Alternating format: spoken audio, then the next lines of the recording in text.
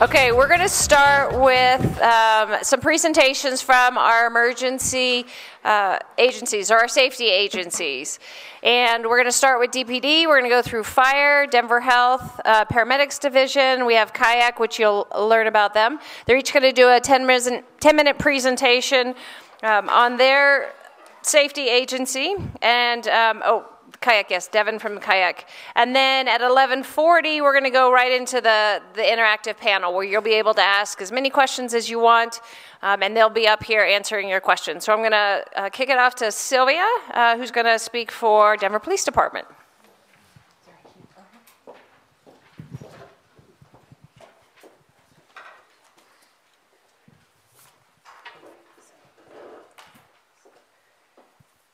Good morning. I'm filling in for Commander Pat Phelan. He had another situation to take care of. So let's see where we are. Special events.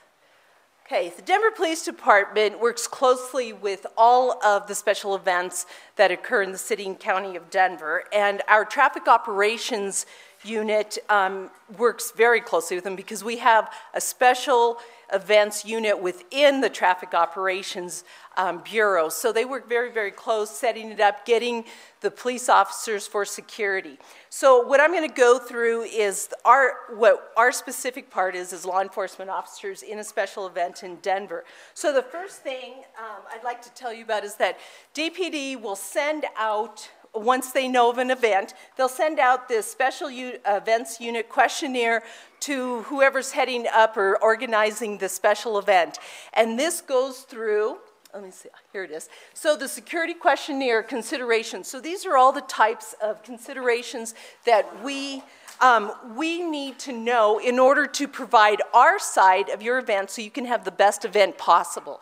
So we're looking at details for things like with the type of event, barricades and fencing. Are you getting a permit to go throughout the city and county of Denver? What's your parade route or event route? So these are all the types of things that we're looking for. Your security personnel. Do you have security personnel that you're bringing in, that is your own security personnel, or is there security personnel that work at the venue that you are having your event at? And then do they participate in the special outside events from their day-to-day type of duties at that particular venue? The ingress and egress of your event is extremely important, and if you ever have any doubt about if you're set up correctly and do you have the proper amount of entrances and exits and stuff, contact the police department, contact the fire department. They're the experts on things like that because they've been doing it forever, as long as the fire department has been in existence. So there's always that expert to go to ensure that your event is set up according to fire code, according to the city ordinances, and that you will have the absolute most safe event that you possibly can. And then police security. Are you really going to need police security at that event? Is it that large? And the larger events, of course, require law enforcement. One of the main things, too, we're looking at is your private security armed? Are they licensed to be armed, or are they just the security that is unarmed? So these are all the things that you'll answer in this questionnaire. And then you'll send it back to our special events unit, and then we will go from there. So here we go with the type of event. You know, we're looking for the date, the time, where it's going to be your anticipated crowd size, because all of that is really a consideration as to how many police officers do you actually need there, how many private security, armed, unarmed, and so is there conflicting events? And usually that's done on the side of the police department, for us to look at, is there a Rockies game going? Is it the beginning of the Broncos season? And do we have a run going on at the same time? Because that is going to really stretch the amount of police officers that we could have at any type of event, because we are trying to staff all of those events. And there is a requirement that in certain venues that if there is a crowd over so many people that you will have so many officers. And I know sometimes it's left to the event to decide how many officers they want, but a lot of times it's set by the safety for the officers as well as the participants in the event, that there are enough police officers so that it is a safe event in case something goes wrong. Parking is always huge, especially because of how many events are in the downtown Denver area. And so people get really agitated about parking. So you want to be sure that when you push out the information about your event, that parking is taken care of or somehow mentioned in the information about your event. Is this a public or private event? And that usually makes a huge difference too, because most private events are not going to be in the Civic Center Park, something that big. Usually they're indoors, but they could be outdoors. So those are all considerations that law enforcement is looking for in order to put together their side of the safety plan for the particular event. So what kind of entertainment, the vendors, noise, food, alcohol, and of course now we always have to consider marijuana. And this is huge because a lot of times when there are events that have alcohol and now marijuana, we put undercover or plainclothes officers in that venue to ensure that there's not going to be sales of alcohol or marijuana to underage event goers and stuff. So it's huge, it's important, and we're there not to try to make arrests or ticket everybody and stuff, but to ensure that the event, if it's going to happen again the next year or in a few months, whatever the schedule is for the event, that you're able to do it. Because just like a bar, restaurant, liquor store, if you sell to underage kids, then there's a good possibility that you'll not get permitted again to have that event. And we shut down temporarily liquor stores or restaurants and with bars in them if we find that they are selling to underage people. So that is the reason why we do that. We don't do that to try to destroy the event or try to arrest people and stuff, but we want to ensure that that is not happening. So event details such as these are really, really important for law enforcement.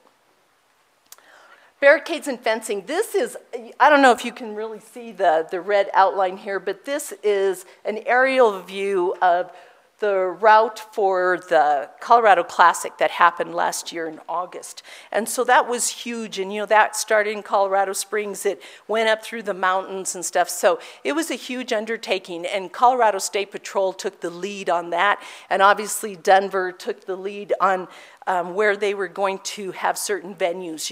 And so there was this big fenced off area downtown that people who bought tickets could be, and there were some issues with that because there were more people than they anticipated. So there's always those learning curves too about putting on a huge event like the Colorado Classic and then finding out, boy, that fencing thing just didn't work for us. But what kind of fencing do you need for your particular event? Is it a chain link fence, or is it something that you need bigger, like Jersey barriers, those big concrete barriers? And you have to always think about the security you need in your event because there's a cost to it all. Chain link fencing is a lot less expensive than when you're hauling out the Jersey barriers to block streets or the route for your parade or your run, or in this case, the Colorado Classic bicycles. So this map is the route for the Parade of Lights that happens every year. So, and here's a picture of the Jersey barriers. So, because of the changing world that we're in, and it continually changes, that we do have to up our security in the way we look at things. And so having those threat assessments done, and we had a threat assessment done by our kayak for the Parade of Lights, because we saw a lot of those drive through the barricades type of situations happening in other states. So we were very aware of that. And so you're looking at what types of barriers do we need and really what has to be blocked off. Do we really need to block off every single alley, or because we don't have enough police officers to put at every single entryway that a car could go through, whether it be alleys or thoroughfares, the streets, coming out of parking lots. Those are all the things that, whether it's the Denver Police Department or your private security, that you have to think about.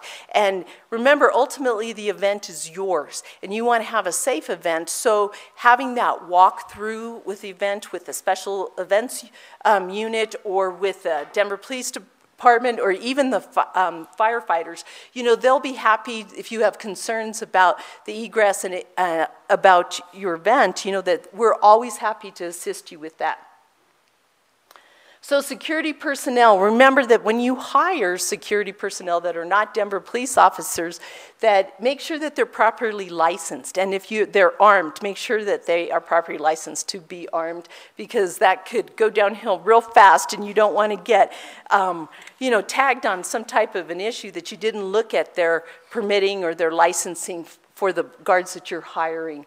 And then, do you have adequate staffing? So is there adequate staffing to handle all of that perimeter of your event, and then whatever you need inside? Because the last thing you want to do is be stretched, for that staffing issue that, maybe it was just a question or a disagreement between a couple people, about maybe seats, if it's where everybody's coming in and sitting down at the venue, that a staff person could have taken care of. So staffing is really important with any type of event. So, and then is this an event like, and I'll take the Taste of Colorado. So we all know that that setup has to happen prior to the event actually starting. So there's overnight security. So those are considerations also. Do you need overnight security? And does that overnight security need to be armed? What is at your venue that has to be protected? So that those are all considerations. Do you need DPD officers, or can you have security guards that are armed, or do you just need security that are unarmed? Searches, handbags, whether we're searching handbags or like coolers, if coolers are allowed in the event and stuff, and then do you just need a wand or a magnetometer? And then are your people trained at that? Because a lot of times tempers start flaring when you've got a huge crowd coming to your event and they're waiting in line and it's taking forever because you've got this really conscientious person that's going to search everything and they want to know what's in every zippered compartment of that bag and stuff. So make sure you train your people who are at the search area of the entrance to your event. What are they looking for? What is a good fast search so you could keep moving those people and getting them into the venue and that tempers don't start flaring? And especially if weather is an issue, you don't want them just standing there in the heat and waiting for this thorough search. You want a good search, but I don't think you may have to stop at having every zipper of some type of a bag opened. And then make sure that that is part of the information that you push out too. What is being allowed inside that event venue? And I know that when you go into the Pepsi Center, you can only have a bag that measures so big, and I think in Mile High Stadium stuff, you still have to have a clear bag if you take one in. So that's all good information for the public to know what can and cannot be brought in. And then the ingress and egress is huge too, so I'm going to use the example way back in 2008 when we had the DNC here, and everybody did such an incredible job, but at the last minute we moved President Obama's speech to accept the nomination from the Pepsi Center over to Mile High Stadium.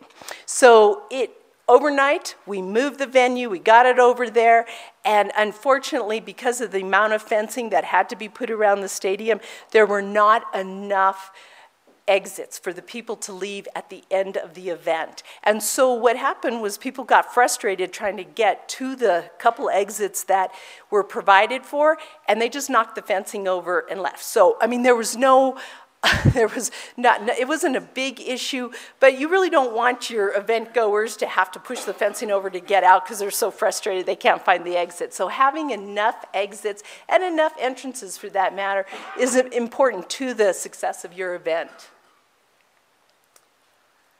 Communications is huge because obviously law enforcement is on one type of radio, private security may be on another type of radio. So to find out how everybody's going to communicate during your event is really important. And so that should be done a long time prior to it so that you can work out any bugs about how are we going to communicate with each other if we all have a different radio system and what does that look like. So you always have to consider your communication system that you're having at your event, and also to have a map of the area so that everybody that is working the event has that map and knows where the exits and entrances are. And then do you have security staff, medical emergencies? Do you have paramedics on standby? So those are all considerations for a successful event.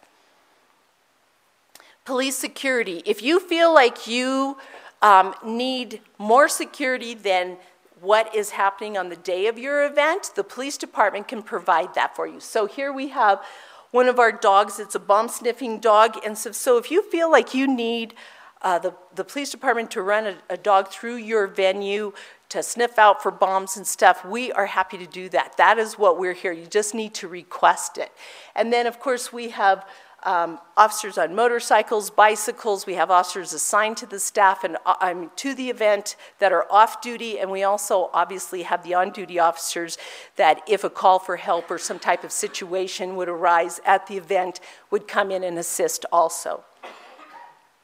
And then an emergency plan. Whether you have an emergency plan for a severe weather that may come in because it's an outdoor venue, or terrorism, bomb threat, if there's any kind of information or intelligence that you know of, that you have concern about, for anything that might be adverse to your event, don't hesitate to contact us because that's what we're here for. And then I know Kayak is going to follow up on that also. And so that's a brief overview of what the police department does, and I'd like to turn it over to Jordan from the cell.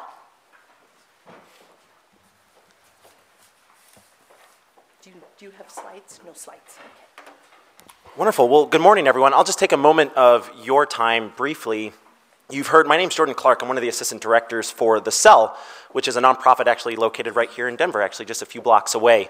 We're the Counterterrorism Education Learning Lab. And so you've heard of us briefly throughout this presentation this morning about some of the partners that we engage with to provide what's called our Community Awareness Program or public safety training, really in partnership with local law enforcement, Department of Homeland Security, the Kayak, and a lot of our local public safety agencies to help train not only law enforcement security personnel, but with the resource to educate your volunteers, your vendors, stakeholders with the events that you service to help be those what we call a force multiplier, extra eyes and ears to help understand if you see something, say something. And what we actually do with this program, and really what it speaks to you all being private industry, special event venues, is this program has actually been Safety Act certified through the Department of Homeland Security as an anti-terrorism technology. And what that means is it provides liability, insurance, protections, and coverage for you all against any acts of terrorism or those types of incidents that do occur if you do go through this program. And so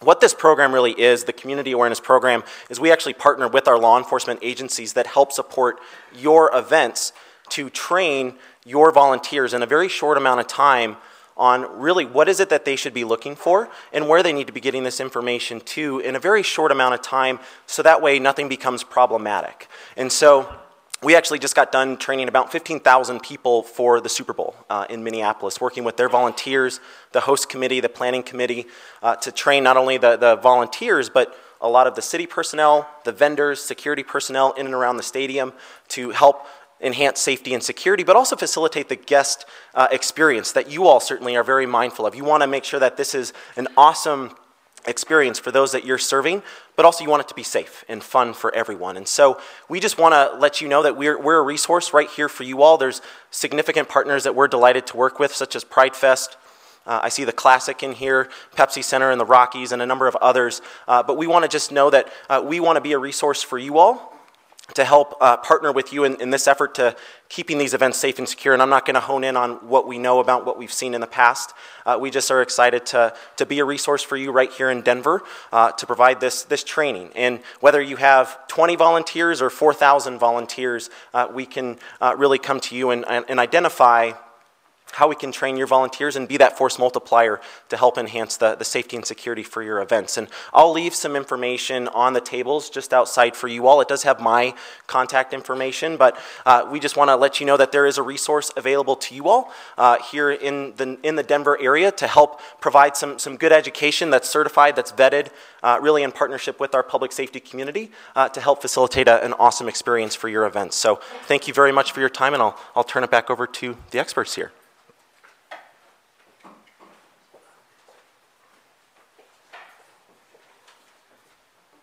All right, so first I want to thank Katie and Ryan and their teams for putting this together. A lot of people in here I've worked with before. I'm seeing a ton of familiar faces, and I really, really, really want to thank everybody for being here today.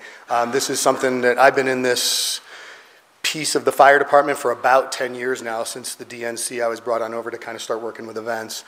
So I have a significant background working with events, both public and private, with the venues and a lot of the events that you guys put on a daily basis. The mission of the Denver Fire Department, it is what it is. We're here for you. We're here as public servants to go out there and mitigate emergencies and help with preparedness and prevention. We do that through a couple of things: community involvement, working with you guys, partnering with different agencies within the city, and really being a collaborative effort together to come together and get everything accomplished so that we can have safe events that are good for the city. People are enjoying themselves, and we're just moving forward in a direction that's good for everybody. Public events, we have public assemblies, which are indoor events. We talked a little bit about, I think Ryan mentioned 700. Our Office of Special Events and Public Assemblies reviews somewhere in the neighborhood of about 1,600 to 1,800 events a year. That includes public and private events ranging from tiny farmers markets all the way up to the largest events that go on in the city. So we see quite a bit. And we obviously, we know we have everything from the Convention Center, the Pepsi Center, and to kind of talk about that a little bit, we spend quite a bit of time, and I want to throw props out especially to the three venues, Coors Field, Sports Authority Field at Mile High, and the Pepsi Center.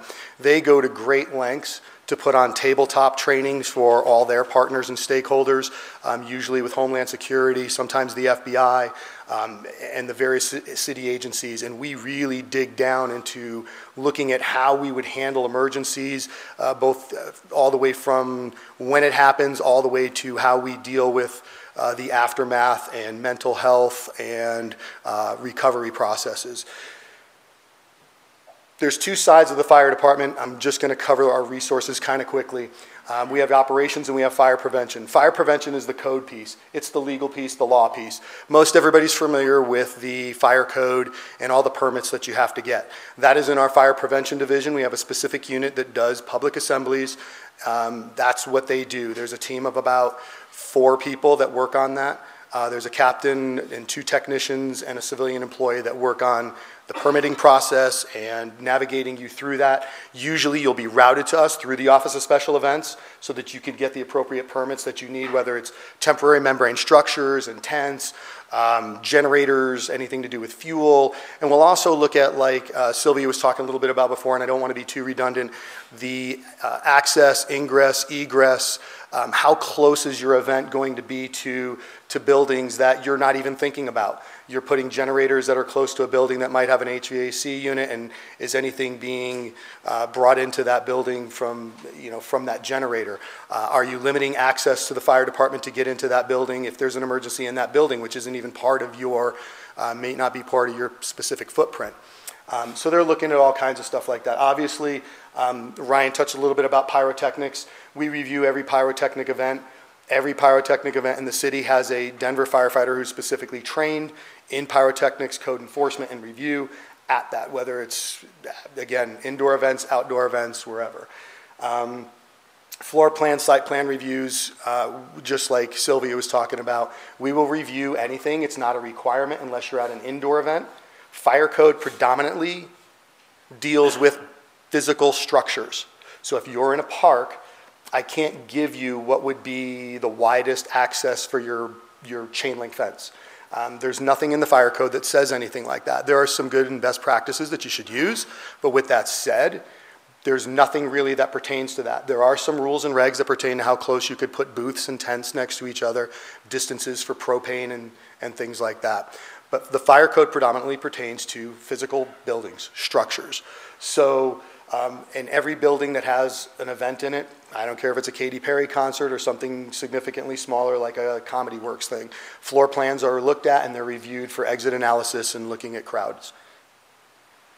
The operations division, I don't know if that's kind of clear or not. We're broken essentially on duty every single day. We have 230 firefighters. That is firefighters who are working in fire apparatus ready to respond and mitigate emergencies. Essentially, we're broken down into 6 districts. We have about 75 fire rescue apparatus that are working, and we have a full technical rescue team. That includes structural collapse, confined space, high-angle rescue, swift water rescue, open water rescue, ice rescue, and a full hazmat decon team. With that said, unlike Denver Health and Hospitals and the paramedic division, and unlike the Denver Police Department, our assets are fixed. And what I mean by that is that we run 200 and approximately 30 firefighters, including the airport, every day, 24/7. It does not change. So if I bring in 500,000 people to Pride Fest, we don't upstaff. We don't upstaff for a Super Bowl. The only time we've ever increased in the history of the fire department since 1866 is for the DNC. That's the only time we've ever done it.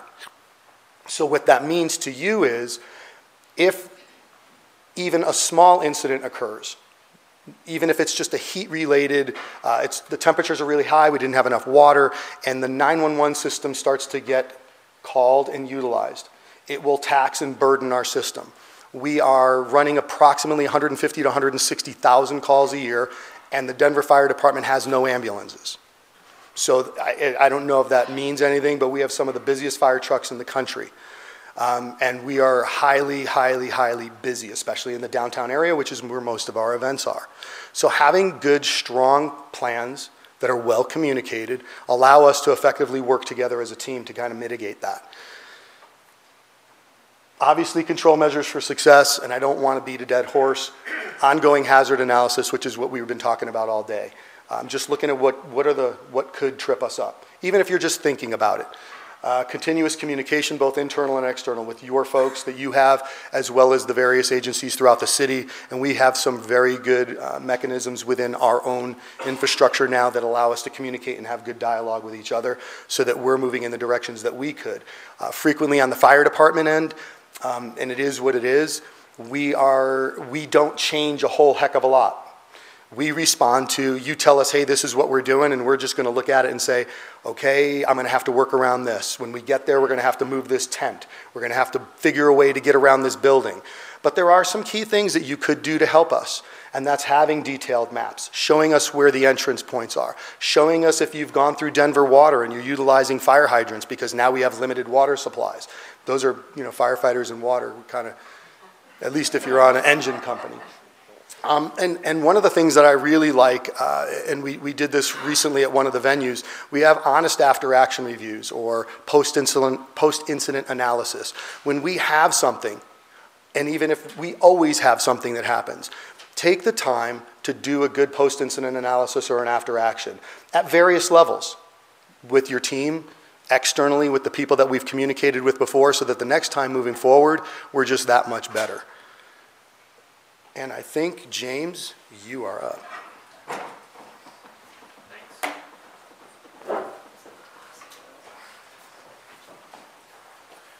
Thanks, everybody, for being here. It's an honor. I've been a paramedic for the city for this is my 25th year.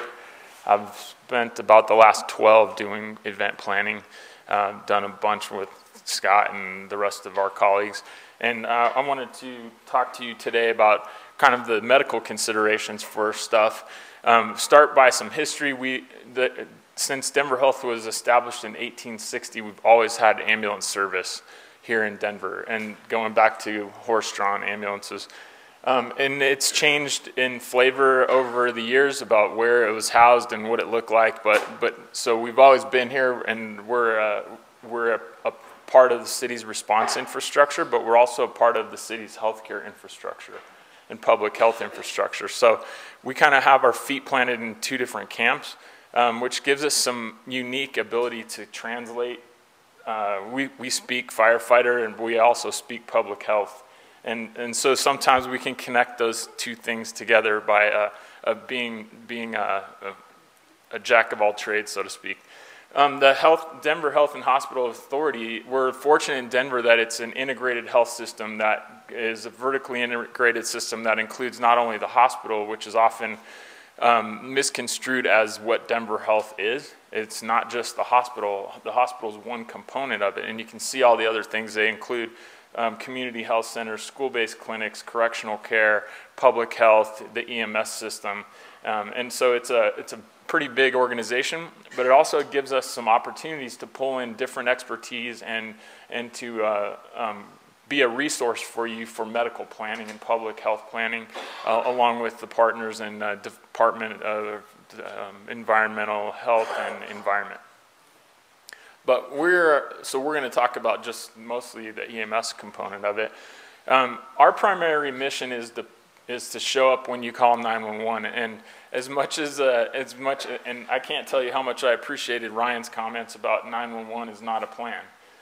That is not a plan, and it shouldn't be your plan at home either. And I think personal preparedness is an important piece of this as well. But for events, I think what we're concerned about with events is that we still have to maintain the service to the rest of the city, along with our partners in the fire department and police department. And so what we ask of you is to make your event as self-sufficient as possible. And I like to think of events and the rest of our community as an ecosystem, and all the things are interdependent. And so I think we need your help. And I think Jordan mentioned force multiplication. One of the things that we believe that we can't provide everything to everybody. We don't have enough resources. None of us do. So we need your help in multiplying that force when it comes to taking care of people at events. EMS follows people, so we're not protecting property like Scott and the fire department do. And so our staffing does fluctuate with the number of people. You heard Ryan mention that we have over 1 million people in the city during the day, during the business day, and that trails off at night back down to that 680,000, 700,000 people. And so the number of ambulances on the street follows that curve of population, because that's what our services follow. So these are some of the other things we do. I won't go into all the individual ones, but we do a lot of other stuff in addition to, providing 911 services. And special events is definitely a core component of what we do. Mass gatherings. So on a normal day, when you call 911, this is really kind of what it looks like. We work every day in tandem with the police department and the fire department, and Denver 911 as well, which is kind of the portal of entry into the EMS system. We also we work for Ryan when he stands up the EOC, and we provide the EMS branch for his operations in the EOC, and so when he taps us to do certain things there, we're at the ready. It's been really enjoyable to be part of that structure now and the training, and I feel like we're a lot better prepared now from what a lot of things Ryan set up in the EOC. So on special events, this is Bill Henderson when Estacio broke his neck. This is the kind of things that we provide coverage at the events. When we assign paramedics to an event, our mission is really the same as everyone else's mission. We want to have a successful event. We want everybody to have a good time. We want everybody to be safe. And we want to minimize, our primary mission is minimizing the impacts to the 911 system, because people are still having babies, they're still crashing their cars, they're still having heart attacks, and we still have to be able to provide those services. And if your event, because 911 was your plan, is sucking all of our resources to it, then you're compromising our ability to provide those services to the rest of the city. So we want to help you mitigate that as a potential big picture problem. And then it's important for us to know about events because we do upstaff and we can help plan these things. We can anticipate potential draws on 911 resources if we know in advance kind of the scope of these events and the types of events. And I think my colleagues have talked plenty about the importance of understanding kind of the demographics of an event and the type of it. Because we can change our staffing. Or, for example, to posting configurations, if we know that Sylvia's map that had all the barrier fencing for the cycling event, if we can't get an ambulance into that because of that fencing, then we can change our staffing configurations to put people inside the fenced area and move them out to egress points, which punctuates, again, the importance of a detailed map. Where are the egress points? Where can we move people to get them out to transporting ambulances? So these are kind of the big things. Everybody had the same list pretty much on their list of requirements. For us, the footprint matters. So if it's a big event and we're assigning EMS resources to it, what we're trying to do is get patient care to a patient quickly. So if it's a big footprint, that changes the resources that we might provide to that event. So rather than having, and oftentimes I've worked with event organizers who say, we want an ambulance at our event. Well, I'm going to give you a little hint that an ambulance might not be the resource you want because it's one ambulance, and if it has a patient and it leaves to transport them to the hospital, you don't have coverage anymore. So we may want to assign paramedics to the event that aren't in an ambulance that can provide immediate care. And the good thing about being in Denver is that we're in the middle of our response area. So we can call in other ambulances to transport those patients and not lose your coverage at your event, your on-site coverage. We talked a lot about temperature and alcohol and all those things. For us, the biggest concern is what is going to produce patients or potentially produce patients. And so we're also, as I mentioned, we're the translators. We're also kind of the protectors of the hospital system in the metro area too.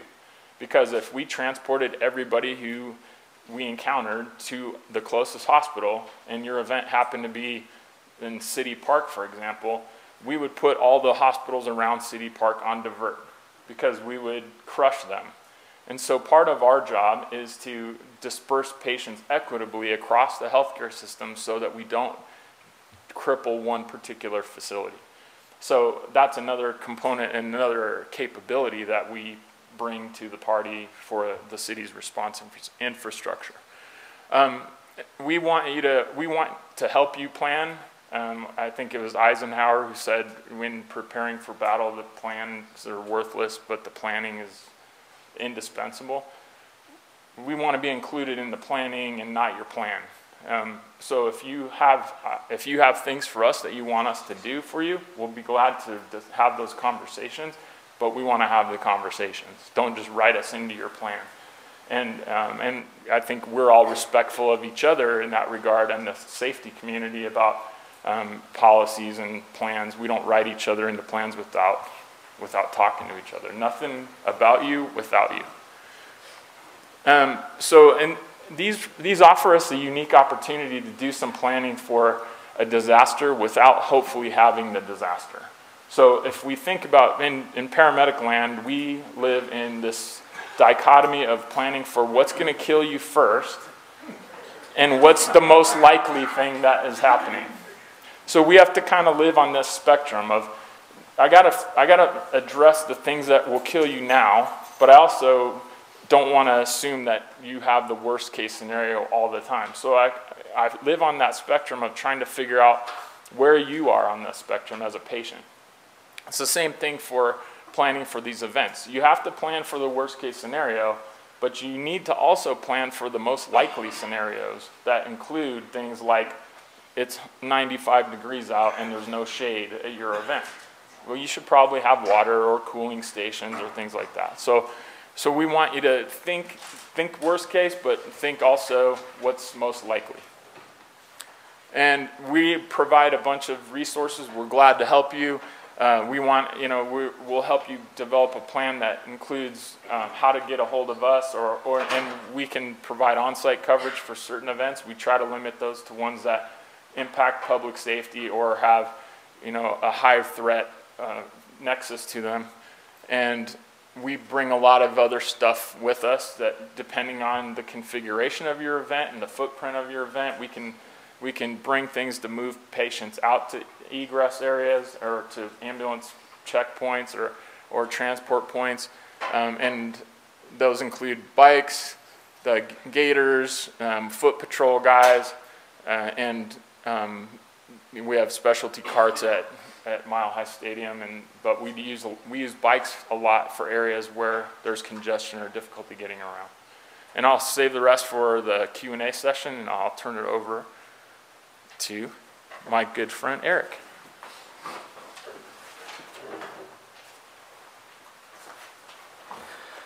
Good morning. I'm Eric Diamond with the Colorado Information Analysis Center. It says Devin Rhodes on there, but he's not able to make it today. I apologize about not having slides, but I figure it might make it a little more mysterious than what the kayak is. So the kayak was after September 11th, 2001. Fusion centers were established because the 9/11 Commission report said that information sharing was not where it needs to be between federal partners, state partners, and local partners. So after that, the Fusion Center concept was created. In 2004, the Colorado Information Analysis Center was put into statutes and bill and was created in 2004 underneath the Colorado State Patrol. It currently resides in the Colorado Department of Public Safety in the Division of Homeland Security and Emergency Management. So we work with the Emergency Operations Center as half of our division, and then the kayak is the other half of it, and if there's a major disaster, we also do the mitigation side of the house. So the missions for the kayak is to provide an integrated multidisciplinary information sharing network to collect, analyze, and disseminate. So what that means is we want to work with as many people as humanly possible to get that information, analyze it, and to make this place the safest it could possibly be. And then we want to make sure we get that out to all of our stakeholders, the citizens of Colorado as necessary, and also the critical infrastructure holders. With that, we want to be the one central point in Colorado for that collection analysis, and we want to, again, do that through cross-jurisdictional partnerships between local, state, and federal entities. This also includes private sector partnership. I don't know if Jamie's still over here, but she's Department of Homeland Security, NPPD, Public... Yeah. Office of Infrastructure Protection, so security assessment. Yeah. So they deal a lot with, if you have a piece of critical infrastructure in the state of Colorado, they're going to go out there and conduct these site assessments. Wanted to give it a little bit to her, but they do a lot of the outreach to our private sector partners along with our critical infrastructure team within the kayak. And then with that, we also have a terrorism liaison officer program. This is public safety professionals throughout the state of Colorado who come to the kayak. They get about 3 days worth of training, and then we send them back out to their agencies. They become our focal point for information. So your fire, EMS, and law enforcement officers throughout the state. The idea is to see something, send something, but through the public safety side of the house, we also work again with the cell and many others to try to message out the see something, send something campaign. Special event specific, so we have a few deliverables that we do with that. The big thing is in the risk assessment program, you have threat times consequence times vulnerability equals risk. The kayak is only going to be concerned with the threat and slightly on the vulnerability side of the house. We're not going to be telling you what your risks are or your consequence. So the first thing up is threat checks. Normally we work through the public safety agencies because we find that it works best that way. If you as an event planner come to us and request a threat check and you're not including Denver Police Department, fire, or EMS inside of this, we're working in a vacuum at that point, and that goes against our mission statement. So all requests, normally we like to see them routed through the local jurisdictions. In this case, it'll be Denver. Once that information or once that request comes up to us, we're going to take a look at it from a Homeland Security and terrorism perspective. With that, we're going to liaison with the FBI, DEA, DHS, and many other federal partners, along with checking our state holdings for terrorism and homeland security related issues. The thing I wanted to tie in on this is we do not do deep dives on local jurisdiction areas. So if you ask me how many people last year were arrested at X event, or if they had a problem with parking, that is not something the state is going to get involved in, because that is most appropriate to Denver Police Department at that point, and we do not want to get in that world of trying to say what is DPD's area and what their concerns are. So with that, again, it's Homeland Security and terrorism related only. The big thing on this is, like we talked about with the New Year's Eve show, and then also the Parade of Lights, is on the threat side of the house. Before you start throwing resources out there, we'd like to have the chance to work with you and your public safety agencies to figure out what the holistic threat is to your event. So the terrorism, homeland security side, the law enforcement side of the house, fire and EMS, so we can get that picture. Before you start buying bollards that you're going to put up on every street corner, and you spend half your budget on that, let's get this threat assessment done, this threat check, and work together and bring us in early on. The great thing about the kayak, in my view, is if we're in on your planning session meetings with our public safety partners, one of them that came up is about vehicle ramming. We know homegrown violence extremists are out there doing vehicle ramming like we saw in Manhattan. If you have a question, can a semi-truck make it down Spear Boulevard and start running over people? We have the analysts who can look at that and try to provide the answer to the public safety agencies. DPD isn't going to want to spend a whole bunch of time on that. That's what we're up there to do from the state's perspective on the Homeland Security and terrorism side. Is if you have that question, we will answer it. At that point, all the members of the planning committee can then look at their vulnerability, consequence, and the risk overall. Before you start spending your money, let us get the threat piece down. Because we are also a law enforcement entity, we don't have a real jurisdiction per se, or we don't do investigatory, but we are a law enforcement entity. We can provide event support through a mobile analytics team. Primarily, you may not see that, but the police departments are going to see that. Not really Denver, because they're quite large, but some of your smaller police departments across the state will request our analysts to come in and to supplement, as they have officers out on the streets supporting the special event. Our analysts will come in and act as support for those special events throughout the state. And because we are a law enforcement entity, we have access to a lot of the same systems, and we can assist them. Getting towards the vulnerability side of the house with Jamie over there, we have an infrastructure protection team in the kayak. They again go out and look at critical infrastructure across the state of Colorado. When it comes to special events, that team can go provide physical security assessments of your special event prior to it, and then they're going to provide you potential options for consideration. So these are physical security professionals. They're working, I think, Trooper right now is working on a certification for his PSP, and what we can do is bring them in, and if you're trying to set up the fence, they can tell you, hey, this is what the physical security professional manual states is a best practice to do, much like the fire department does, and they can bring that body of knowledge in, along with our DHS partners over there, who can provide you those tips that will help make your event more protected. And so that's kind of a synopsis of what the kayak is, what we do.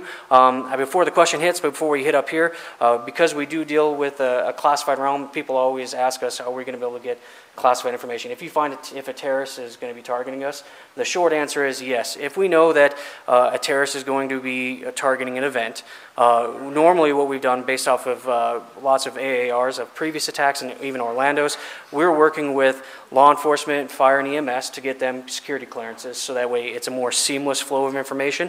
But if we know that an event is being particularly targeted, at the very least, the public safety agencies are going to be notified, because DHS and FBI are the ones that will be sponsoring the sharing of that information. And if you have the need to know or right to know, that information will be passed down, at least to public safety and potentially to yourself, and you'll have to sign a non-disclosure agreement for that particular incident. Those are very event specific, and honestly, I've been doing this since 2006, and I've never seen one in Colorado. So the chances of that happening is low, but if you're ever concerned about terrorism, and will you get the information? If we are aware of a particular threat, the jurisdiction that's handling it is going to be notified, and then if the federal agencies deem that the event planners need to know, you can also be. So, any questions real quick? Thank you. Hi, everybody. I'm Erin Atkinson with the Office of Special Events, and I have the honor of moderating our question and answer section. I know you've all been waiting. So at this time, I'm going to have all our panelists, or all our panelists come up. And then if Carol and Rex are still here, if you could come up to the front and sit in the front, and David, and as well as anyone else that's spoken today. Just to give you an overview of how we're going to run this so we can get to as many questions as possible. Nate Hayden and Anika Alston are going to be on either side of the auditorium. So if you have a question, please make your way to one of them. Speak into the mic when they ask. We'll go side to side just so we can get to as many as possible. If you don't want to ask your question on the mic, feel free to hold your card up. Karen Corelli with our office as well is going to be grabbing cards from you, but don't be shy. I know as a recovering event planner, listening to all these amazing presentations, I have tons of questions, so I'm sure you do too. So. Yeah, while we're waiting for you guys to make your way to either side, come on now. I'll kick us off with one that I have as I've been sitting here. So we've talked quite a bit throughout these presentations about see something, say something. I'd love to hear from our panel, how do you message that to your event goers and your volunteers? What's the best plan for that?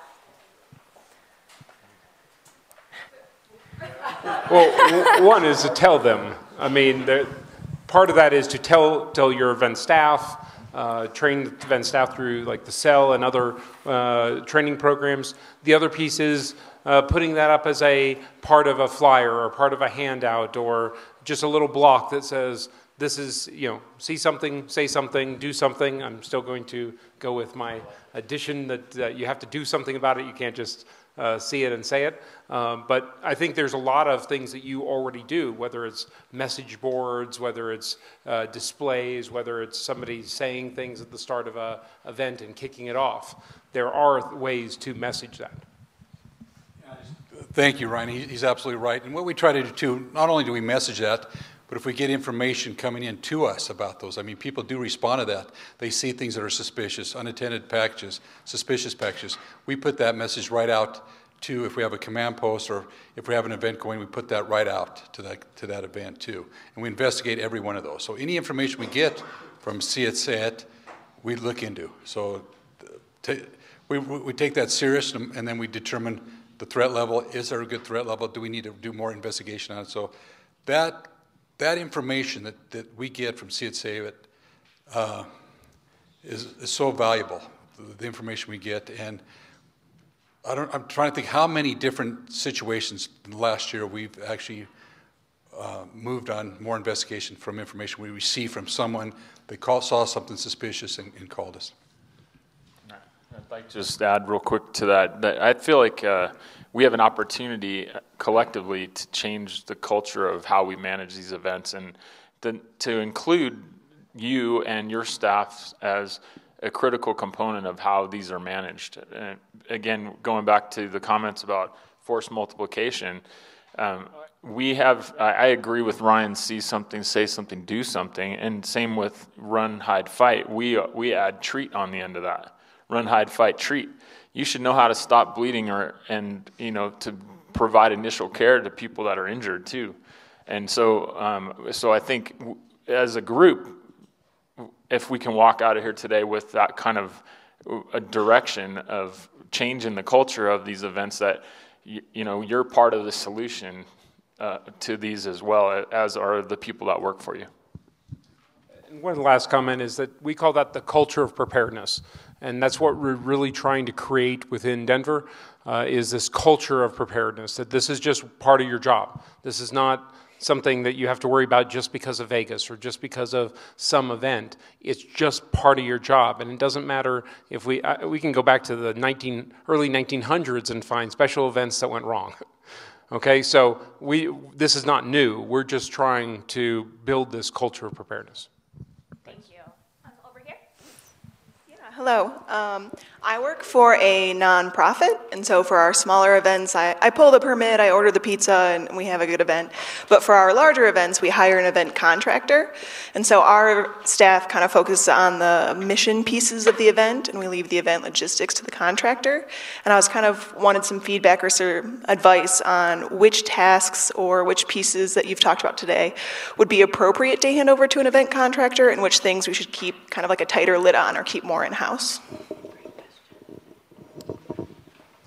Okay, I'll just jump on that one. The first thing is the ability to shut down, to delay, to defer, to close an event. I think still belongs to the event owner. I think that part is still something you need to keep in your wheelhouse.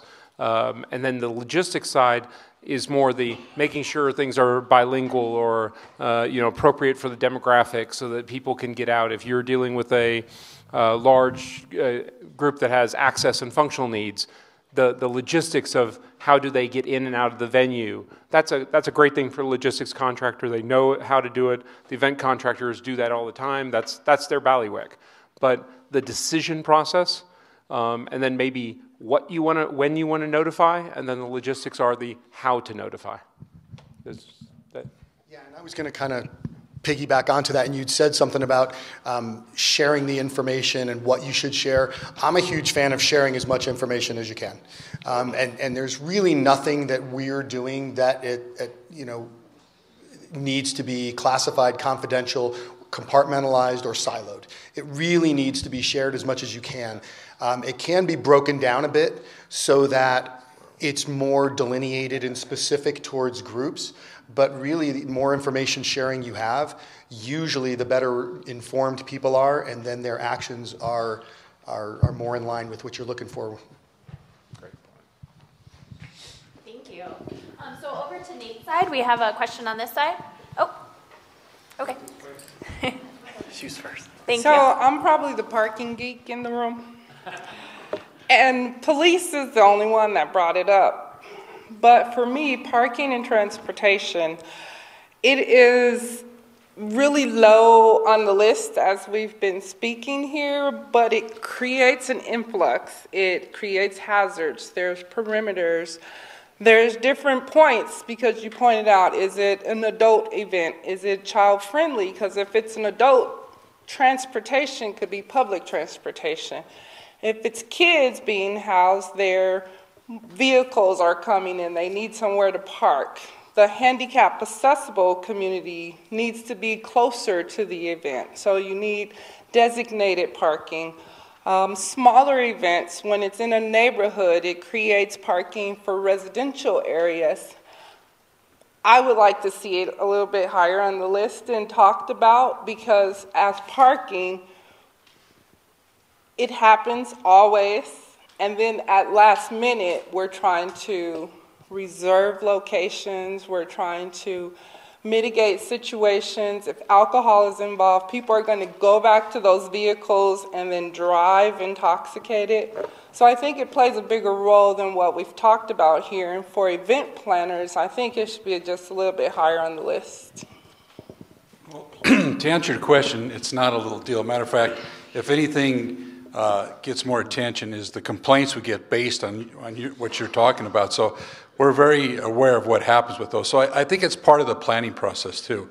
Obviously, it's a big deal, especially when we do perimeters and they're fenced perimeters and there's access or no access to locations. We should be taking that into consideration.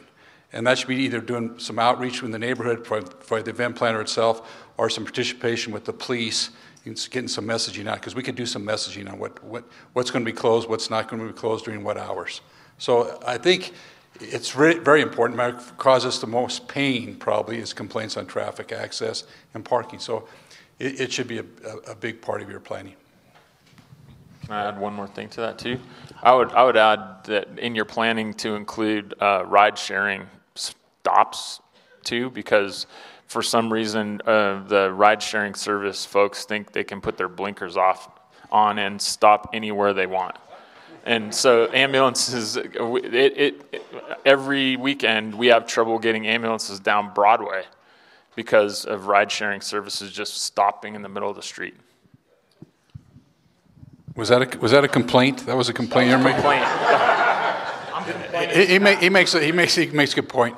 Matter of fact, we're doing some future planning on some future events, and maybe Katie wants to talk about that. But that is a big issue, ride sharing, because it's popular, it's successful, but it causes problems. So we're looking at different venues and different events, trying to designate parking areas, making sure these people that are using, because it is very convenient. Who does use ride sharing?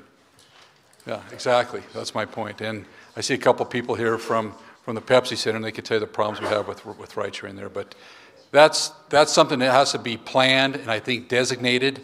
And here, if I'm going to have an event, I'm going to maybe designate an area for ride sharing and make the people walk to that. And it really works. It makes your event work, because what we're trying to do here is have a successful event. And if it's convenient to get to and get out of, that's part of being a successful event. And I'll say the same thing. As we said about risk, the venue and event risk, for me, the number one thing on that list was traffic and transportation. That's the thing that's likely. That's the thing that's going to impact you directly. All I was, I think, saying in the emergency management realm is that the city itself doesn't prioritize necessarily that in the same way. It's not that we don't look at it. I mean, 50% of our general obligation bond is going to transportation and mobility. I mean, we recognize the issue. It's just that we may not write a citywide plan that looks at it the way you do as a event planner, saying, for my event, I need these things. And I wanted to kind of add something to it, just to give everybody here just a different perspective on how the police is looking at it and how everybody's looking at it. According to that. So when we have large events, the fire department looks at parking as far as what hazards do those vehicles or the vehicles in those lots or areas, what could they pose?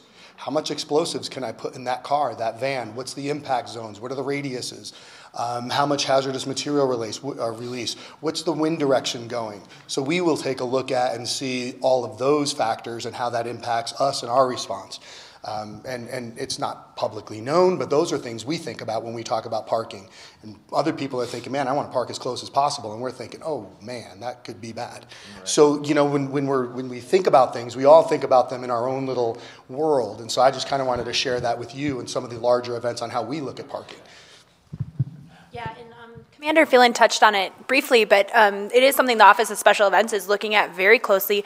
As we all know, the city is changing every day. We have construction, we have new people moving in, so these parking and transportation plans need to change as the city changes. So definitely something that we're always working through and learning, and as soon as you think you have it figured out, something else changes. So Sylvia, yeah. Have one more comment. Yeah. Okay, so there's so many different areas in the city and county of Denver when you're looking for parking about how to resolve your event parking issue, and not as a police officer, but as part of the planning for the Dragon Boat Festival that happens at the last weekend of July every year, the Sloan's Lake area. Of course, those neighborhoods were up in arms about the lack of parking when that event took place. So what we did was we talked to Mile High Stadium to see, can we use that as our parking venue, and then we provide the transportation back and forth to Sloan's Lake. And it's worked out wonderfully, because the problem was that the event planners were afraid that they would lose participation in the event if the parking problem wasn't resolved. And on a different aspect, because of the changing demographics of downtown Denver and the amount of residential buildings we have now, that's huge when we start closing off streets. And I'm going to take this last Parade of Lights as an example, that when you are talking to your event staff, and make sure that they are reasonable with the people who are trying to get home, and they have to go through the barricade and they have to get around the parade floats or something to get home, because that's all they're trying to do. So the police department is there, and we do everything we can to assist people getting to their home, which just happens to be beyond the barricade, for the parade. So make sure that your staff is aware of that, because although the parade went without a hitch, I actually worked the parade, and so there was a conversation between me and one of the staff members about allowing these people to go home, and yes, we had to move the barricades to do that. And in the same aspect, when there are businesses inside that barricaded area, they want people to come to their business, so let people walk through that barricade to go to the restaurant or the store that they're trying to get to. Okay, we have a question over here. So in my world, I'm the primary person that speaks for the event when there's an incident, a significant incident. However, sometimes I'm out and about. I'm not where that person went down or whatever that incident happened to be. So I'm seeking advice. We typically tell all of our staff that nobody can speak about anything, even if there's a dead person on the ground. They just say, yeah, I've talked to that guy over there. What is your best message when we have a significant incident and there are uniforms around, there are other people with responsibility? Do you defer to us, or what's the best practice? You know, unfortunately, that does happen frequently. And I think the best results that we had is we have to get together on that and get a message out that we both agree upon. Because what happens, especially now with social media, that's great. You know, you might not want anybody to comment on that, but it's already out. It's too late. It's out. And whether that's accurate information or not, and we can get that social media out too, but we would like to get with the promoter and say, hey, this is the message we're going to send out. Do you agree with this message? Is there a message you want to tell us that we could push out? So it's kind of like a JIC, Joint Information Center. We try to get that information and speak in one voice and the same message. Anybody else have an additional comment? Depending on the size of the event, and also if there is a longer term event, then the police and fire have their press, the EMS, out in the field. We will consolidate that message across the city if it's a larger event, and that is where you'll be starting to be referred to the city to do that in our Joint Information Center. Again, we want that coordination. That Joint Information Center takes time. So unless that's already stood up for your specific event, which, let's be honest, is not usual. We do not bring in 95 city staff and the mayor and sit them in the EOC for a parade. We work the parade, and if we feel that the situation warrants that, then we bring those additional people in. Also, the mayor likes to go in the parade. So yes, find one voice, speak with one voice as much as possible, and I agree with your guidance that generally nobody else should be. You find that one voice and you get everybody else out of that doing press interviews or tweeting about it or picture taking or anything else, and try to manage that story so that it's consistent. I'm not saying manage as in lie to them. I'm saying truthful, honest, correct information as fast as possible, but with one voice. Scott? Yeah, I think there's two really strong points to that. One is the importance of building and developing relationships and the importance of a strong communication plan. So the key players are talking to each other. Key players from the city, key players with your event immediately are having that relationship, or they have that relationship, so the dialogue is being had, so that there's no reflex time in getting a singular message out to the public. It's immediate and instantaneous. And the other piece of that is the more you develop those relationships, sometimes, and again, I'm speaking from the fire world, not every fire is the same, but there's a lot of similarities. And so, and I'm not saying have a pre-canned message, but a lot of times you could be on the same sheet of music before, just through tabletops after actions and talking through things, even within various events, to say, hey, wow, this happened over here. Man, I didn't know that happened over there. So amongst yourselves, sharing what went well, what didn't go so well. Man, this happened at our event. This is the message we sent out. Here was a breakdown of communication. Here's where it went well. And so building those relationships with each other and with us really effectively increase your communication plan, both formally and informally. Yeah, the only thing I wanted to add to that is just to manage everyone's expectations. Oftentimes if you and I are there together, and you have the quote-unquote dead guy on the ground, I can't talk about what's going on with that. There are federal healthcare privacy laws that prevent me from giving you that information. If you acquire it passively by standing there watching or whatever, you can message whatever you want, but I'm limited very much in what I can say about it. And so for in that situation that you described, you can push your message out. I can't really say a whole lot about it. Yeah, hi. First of all, my condolences to another fallen officer. It's unbelievable. My question, I'm kind of beating a dead horse. I'm trying to get the horse to wake up again. But the situation is that in my position and some of my colleagues, when we deal with some of the event planners, so a lot of the message that you're giving across is more for the larger festivals that deal with this kind of stuff. Well, there's people that are small to growing, and the question runs across, well, when do we need to start implementing these type of situations? And frankly, I can't answer that question. Like is it square footage? Is it people? What is it that where those type of information needs to start filtering down to their events? Because frankly, a lot of them go based off of cost more than based off of safety. And so how can I translate that answer to them saying, I know it's going to cost you more, but this is better for the overall safety. You have now crossed this threshold. Well, I'll just start from the citywide perspective that my answer is for every event, these planning factors should be considered. There isn't the firm cut for every single event, and definitely not for every single service. It depends upon your venue. There's a lot of variability.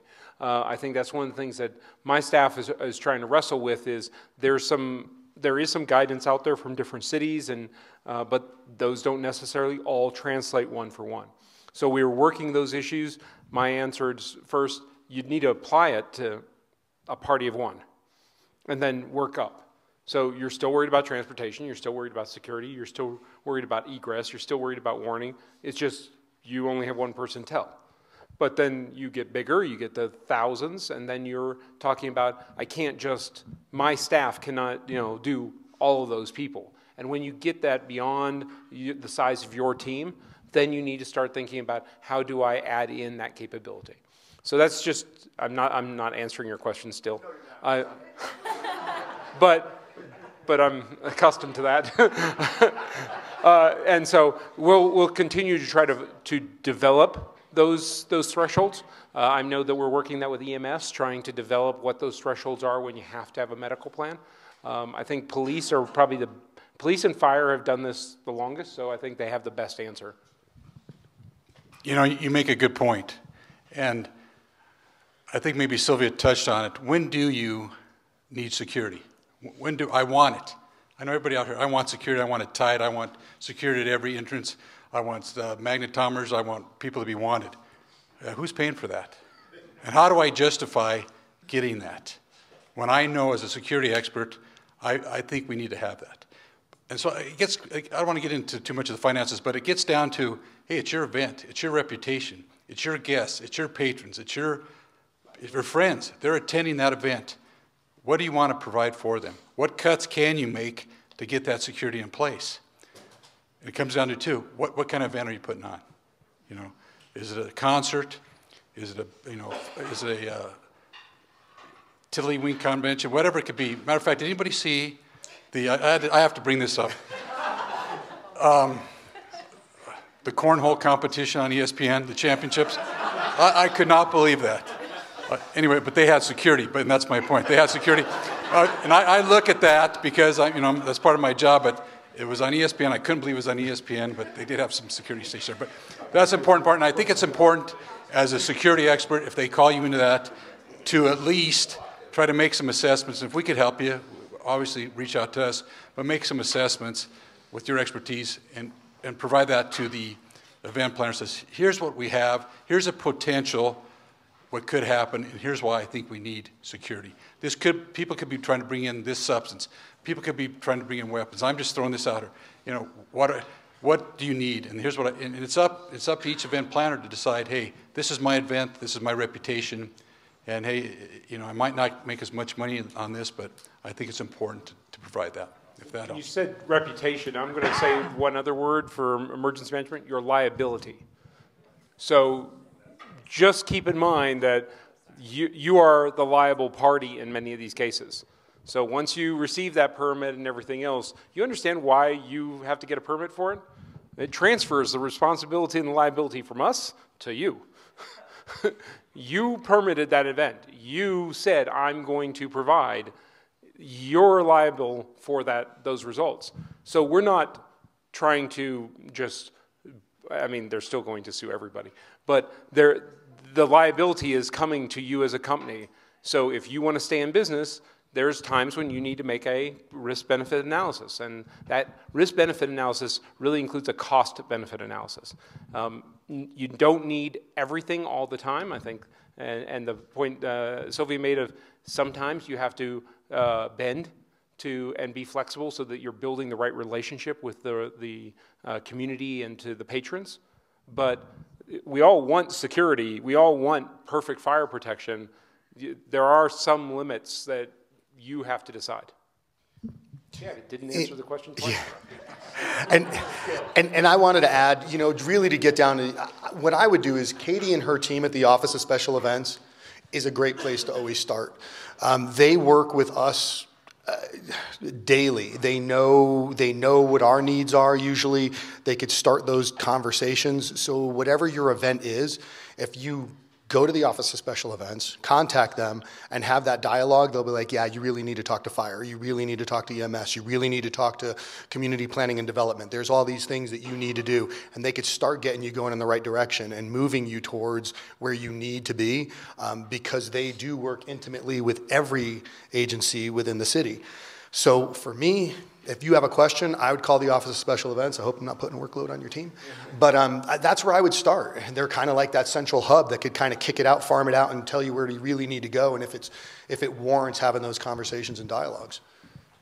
Thank you. These are great questions. I believe we have one over here, but my big takeaway from that was, Commander Phelan, you're going to join the cornhole competition next year?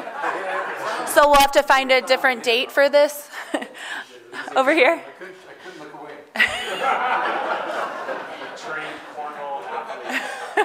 My goodness. Elite cornhole athlete. Over here.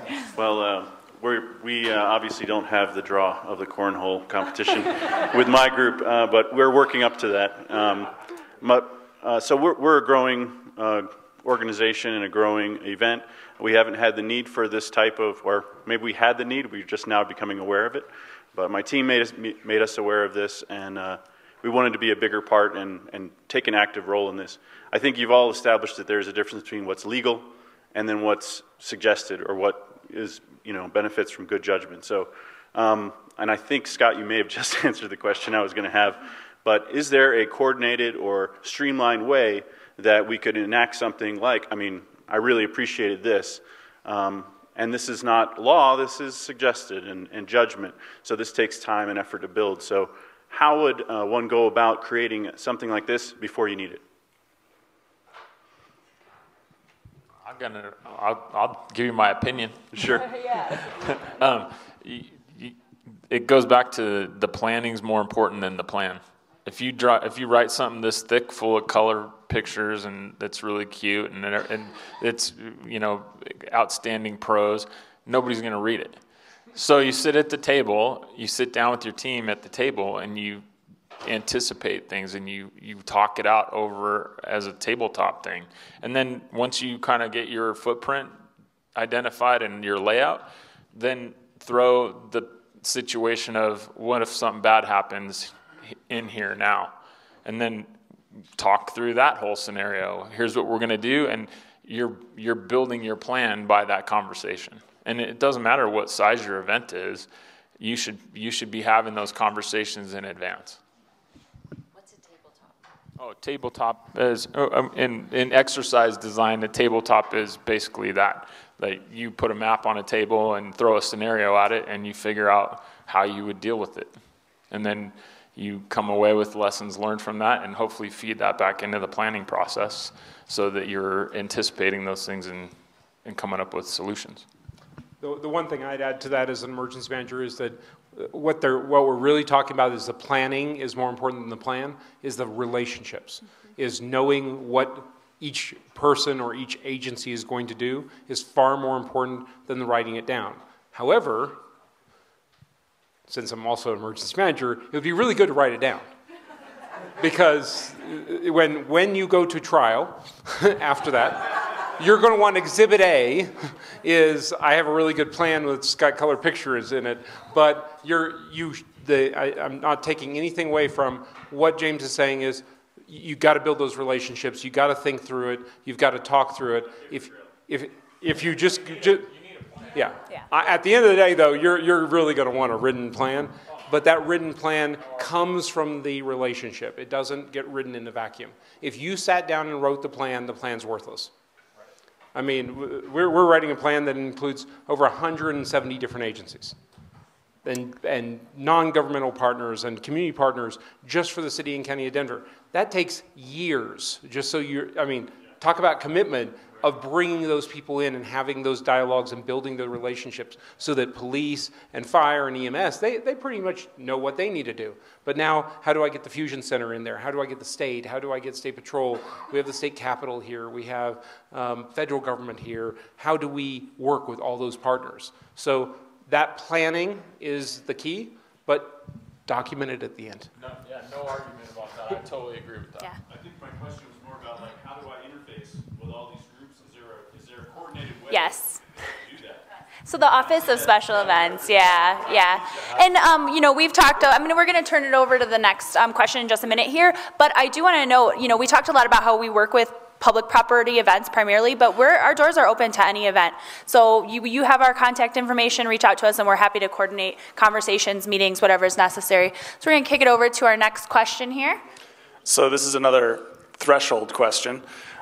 You guys have talked a lot about making sure you have a clear decision-making structure and the owner of the event being in charge of executing that. In my experience, especially with relation to fast-moving weather and sometimes capacity at outdoor events, it can get a little contentious. Where's the threshold in when that decision-making moves from event managers to EMS? When is it no longer our call? So just as the warning lead for the county, I'm going to start with one, if you're talking fast-moving weather, the federal government actually gets there before any of us do. The National Weather Service in Boulder, which we have a hotline to, literally pick it up and it's answered at the other end. But they'll issue that warning almost immediate. They're the ones looking at that from the weather side. And they will issue that warning and everybody gets just like an Amber Alert, a weather alert on your phone.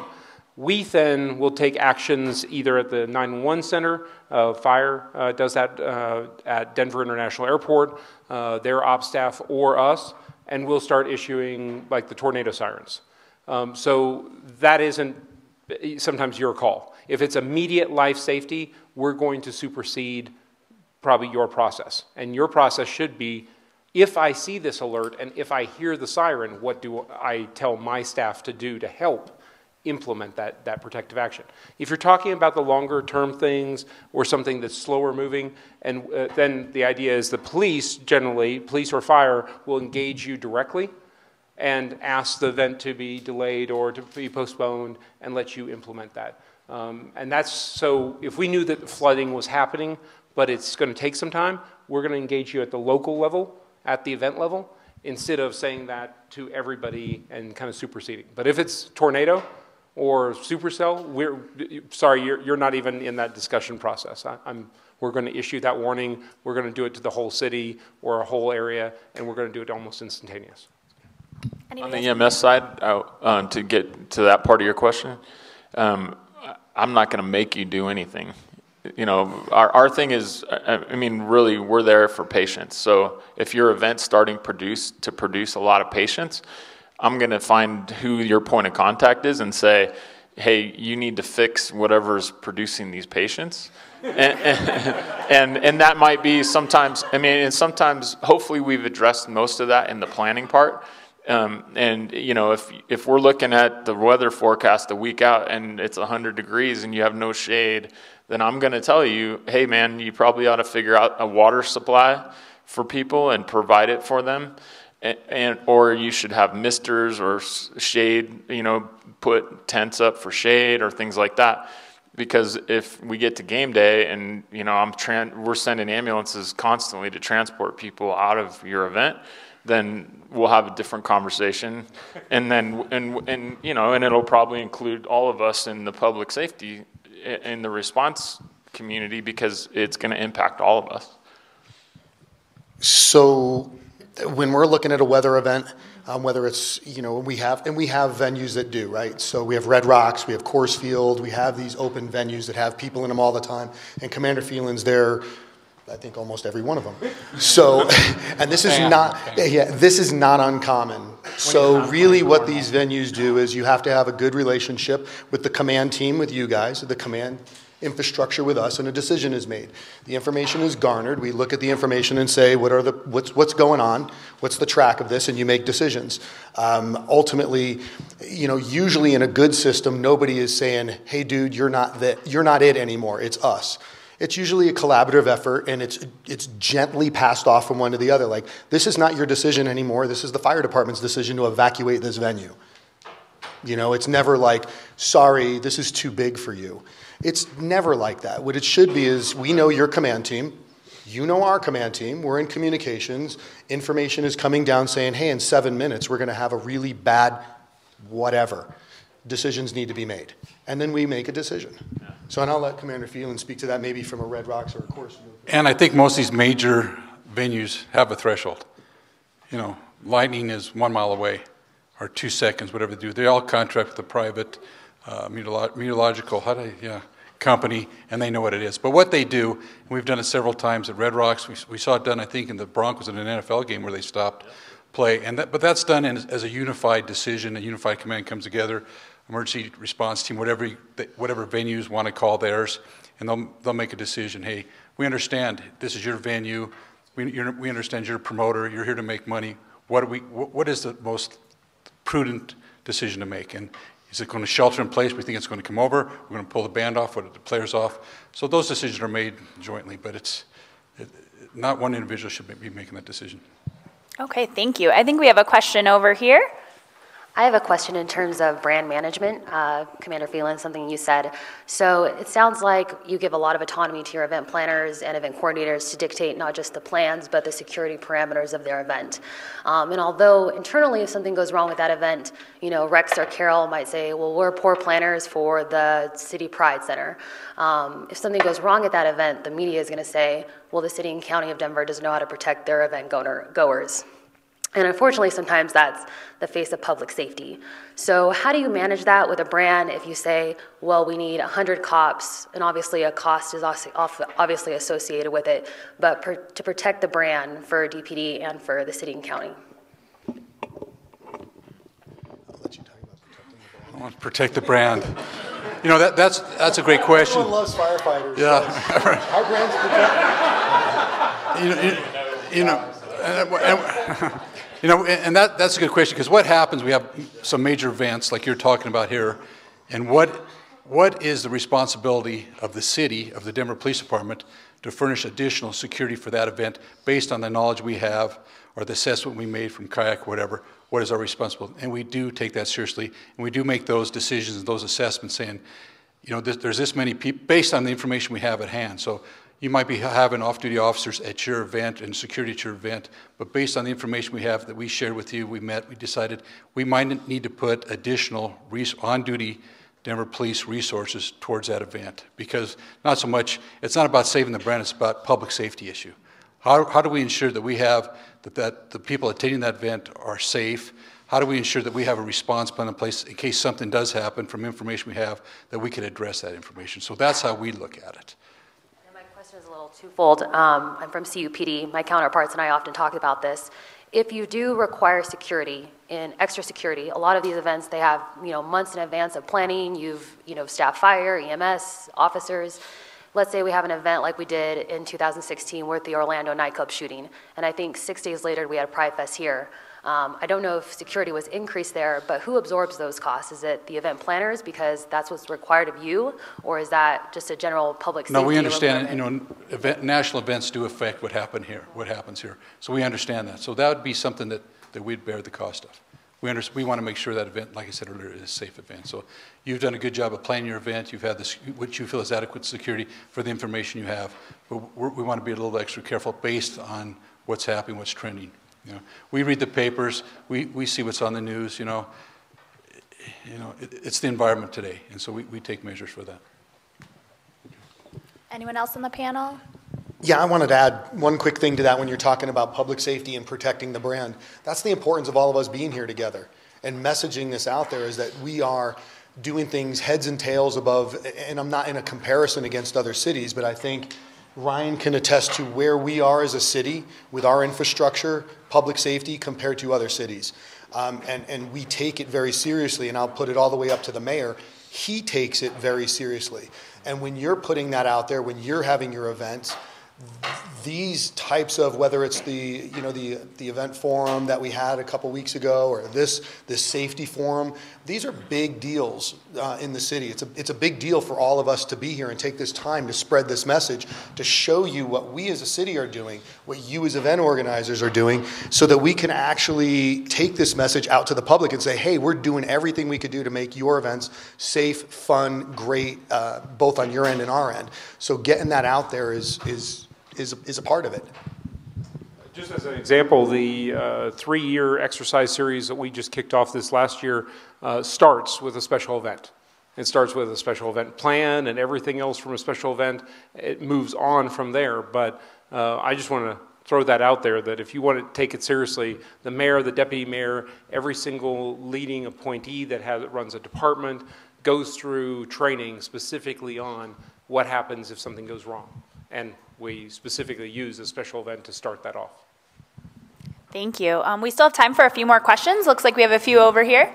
So following up on that, Ryan, what I wanted to say, we're over at the Auraria Higher Education Center, big campus. Everybody partners well. Talked with Katie. Done events over there. I think we do great inter-agency. I'm wondering how we're going to continue to develop a culture of preparedness. I wonder what more we can do to engage community, engage other event planners, vendors, contractors, to help us prepare for the unexpected. Because we take it seriously on the campus and with our planners, and you can tell how the attendance here represents Auraria. But to be planned, organized, and executed, it takes a lot of people. And there's been a lot of great things shared here, and we really appreciate the opportunity to continue learning. So that's my question. I'll just start off with your emergency manager, Eric Leith, and I worked closely together. When you write an emergency plan, we're one of the signatories to that emergency plan, so for the city as a whole. And in addition to just working together, I'm also the chair of one of the regional federal grant programs. And so the AHEC, or Higher Education Campus, is like that for us. It's part of our city, despite the whole state arrangement. At the end of the day, you're part of our city, where we feel that you're one of us, and I think we have a good working relationship. We do extend our training opportunities into the campus. We also, if Eric or any of your staff offer training, we offer it to the region so that we can build that resilience between not only our staffs and our teams, but also outreach to the actual students. Because that student population, at the end of the day, most of it, except for a very small part of it, goes home. And they go home through Denver. And so in doing that, we want to make sure they're aware, and we've started organizing between like Pepsi Center and the campus to make sure that if we do something with Pepsi Center, if the campus does something, that we're looking at how that affects the city. I just got one follow-up, sorry. Nationally, where do we rate right now as far as being on top of these climate changes, if you will, in regards to things that we see with big events or large bodies of people gathering. How do you feel we gauge against the nation in preparedness and continuing outreach and education? Just curious. Because I think we do great. And I'm not giving you a number. I'm not going to answer your question any more than I answered his question about the threshold. However, I would say that this is a demonstration of exactly how much we take it seriously and how many resources we put towards it. I think we host it well. I think the fact that we have an Office of Special Events and that the Mayor's Office has made this effort to coordinate what is 27, 28 different agencies that you have to touch to have a permitted event, I think is phenomenal. I'm one of the 20, we're one of the 20 largest emergency management programs in the country. And those 20 of us, in fact, I'm getting together with them in just a couple weeks, and we go all around the country and trade stories about how we're doing, and that's New York City and LA and Seattle and Miami, and I can say that we're all working the issue. I think we've all got Office of Special Events, but it's the 20 largest cities and counties in the country. But I think we're putting the same effort, and I think we're getting some of the same impacts that we see in some of the larger cities and counties. Thank you. You might have a different answer. I was going to say that I have conversations with most of the larger departments across the country and what they do with special events and their large public assemblies. And I would say that we are on par with and above most of them. They do some things differently that we look at and say, wow, we wish we could staff like that or do some of those things. And they look at us and go, wow, I can't believe you guys do those things. So what I would say is we are a top tier city on an increased trajectory. And I would just kind of, from the fire side, that's how I would say. And I would just add to that I think you're seeing what sets us apart, to kind of echo what Ryan said. But on the response community side, in my national travels, you don't see the three of us like our friends. we are friends. Like, we care about each other. And we work together seamlessly all the time on everything. And this level of collaboration is not common across the country. And so it's everybody planning in their individual silos of excellence. The police department's really good at what they do, but they don't talk to the rest of us or whatever in other cities. So I think that's what sets us apart. I think we've done a lot of joint policy development to address specific kinds of incidents and threats. Collectively across police, fire, and EMS. And that's another thing that you will not find in other places in the country very, very often, where we've developed joint response policies. We've done joint training across police, fire, and EMS where we've trained together. Instead of just within our own departments, we're training with each other. And those things, for the things that we've done in that realm, we are a shining beacon across the country, actually. A lot of places are looking at us going, wow, those guys got it figured out.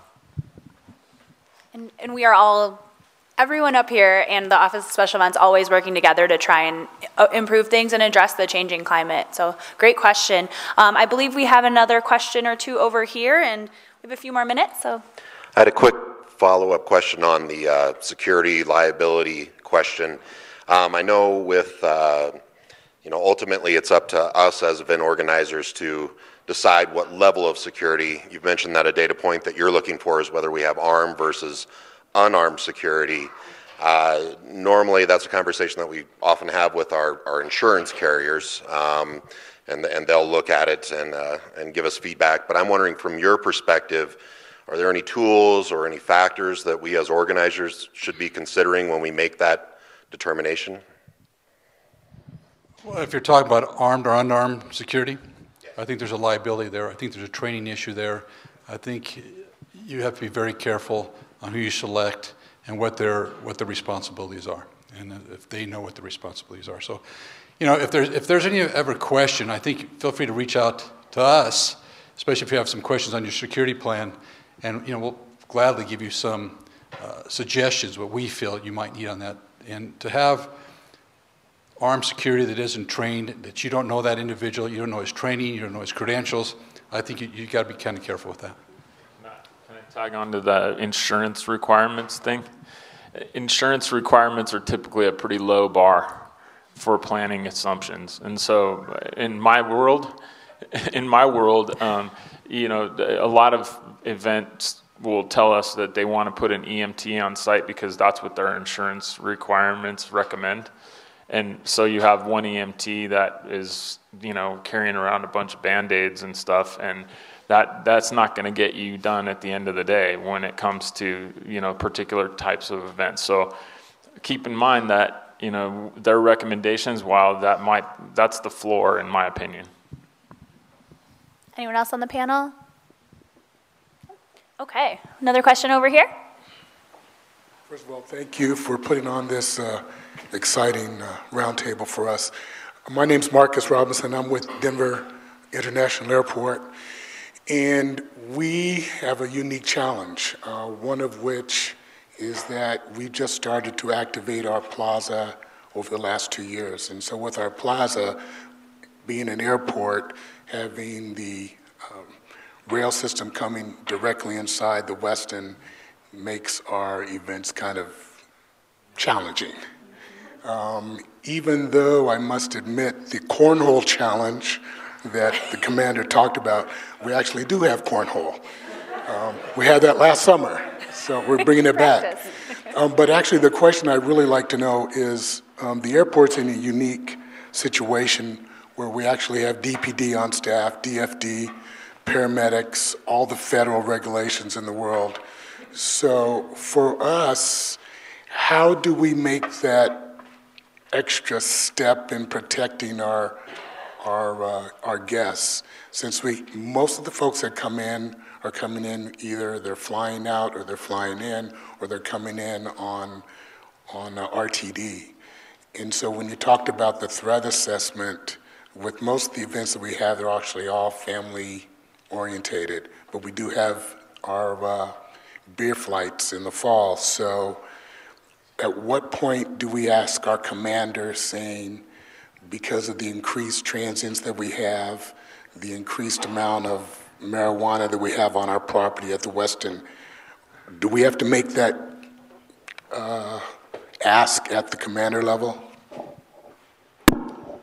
Yeah, the answer is yes. I mean, DIA, I'm surprised you didn't say den, because I thought everybody says den with that, but you're also, you and me. But yeah, and fortunately, you know, Denver, there's a commander at DIA, or DEN, and he makes all the decisions, both tactically, security issues, any type of events there. He is in charge of those events there. And if he makes a determination he needs additional resources, he has the wherewithal to come to us, come to the chief and make those requests, and we'll service that. So the starting point is there at DIA, and he's responsible for that. I'll add to that. I was just on the phone with Steve Lee over at the airport just today. So we work closely with, I mean, again, we treat Denver International Airport as a city department. It's just a city department that's another time zone away.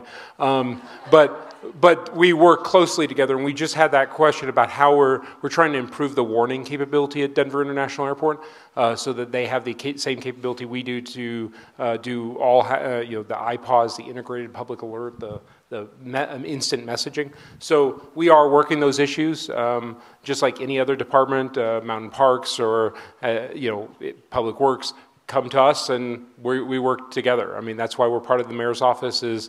I'm not a safety agency, I'm a public administration agency. I just do public administration the worst times. And so we are here to help you as a department or any other agency. We can address that and then bring in the right people. Okay, thank you. Any other questions from the audience? Over here, do you, Nico, get a microphone over to you.